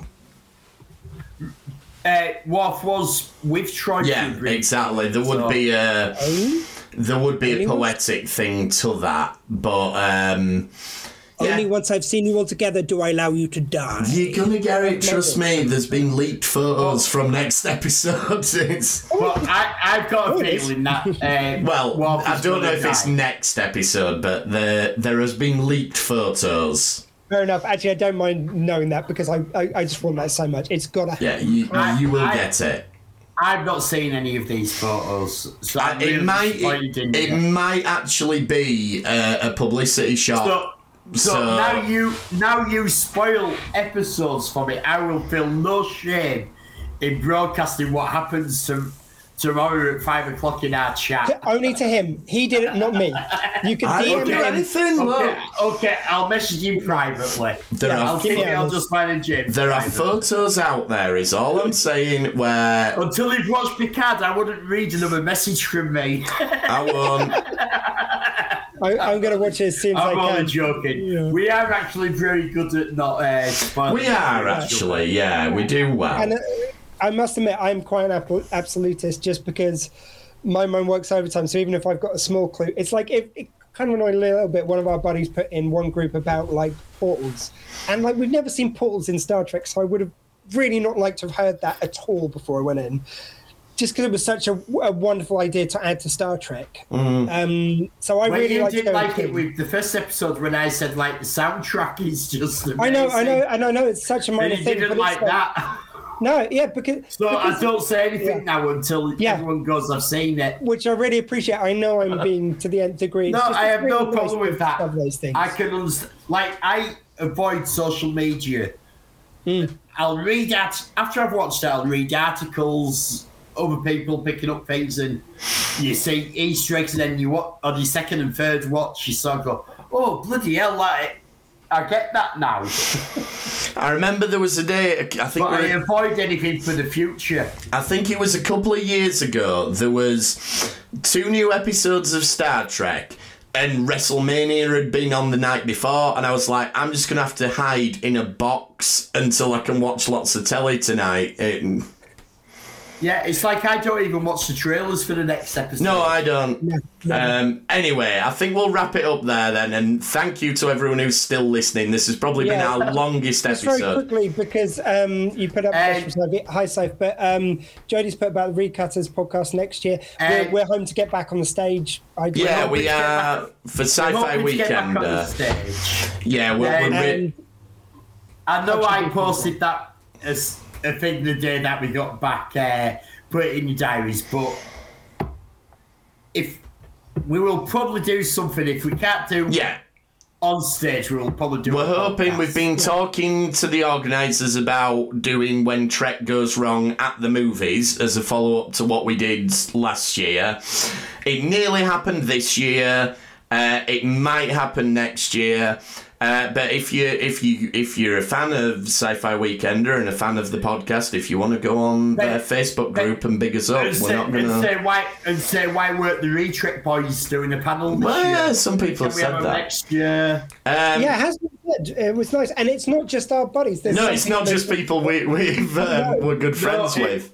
It was really nice people, like not met really well, seen them at the weekend, but not talked to them. It was really nice when they're going, oh, why aren't you on this year? Why aren't you? Yeah. And even though in the chats, I'm not going to lie, it's our friends mainly who brought up the conversation, but then people were mentioning going, yeah, I really love that panel. Yeah, that was great. Yeah. And we thought that was like, why isn't that back? And so the short answer is, if we're actually on the stage, we'll do that. If we're not, we'll take over the pub again. And hugs should be for everyone, as Joe Hugs should be for everyone. Not just for Crusher. That's a really good philosophy for us to finish on. Not just for Crusher, hopes for everyone. Yeah, not just for Christmas. If you want to get in touch with us, we're on Twitter at RetrekPod. You can email us retrekpod@gmail.com. You can find us on just about every social media thing out there. We're not on Mastodon yet. We're waiting to see how it plays out. Retrek Model Studios, where Elliot's working on the Batmobile at the moment. Just built the cockpit. Excellent. You can check that out on my channel. I can't wait to hear it purr. That's what I'm waiting for. Purr the engine. I got my new soldering iron today. It arrived. I had Oh, did you hear what happened on? I heard that your soldering iron had taken a bit of damage. Yeah, blew up with enough force to sever its cables, took out a power pack, blew me Fire TV stick on a totally different circuit. So. Took out the whole lights in the neighbourhood. Just right. At that moment, it cut to New York, like from Friends, where just all the power goes down. I very nearly had to cancel tonight's broadcast because I got my new soldering iron.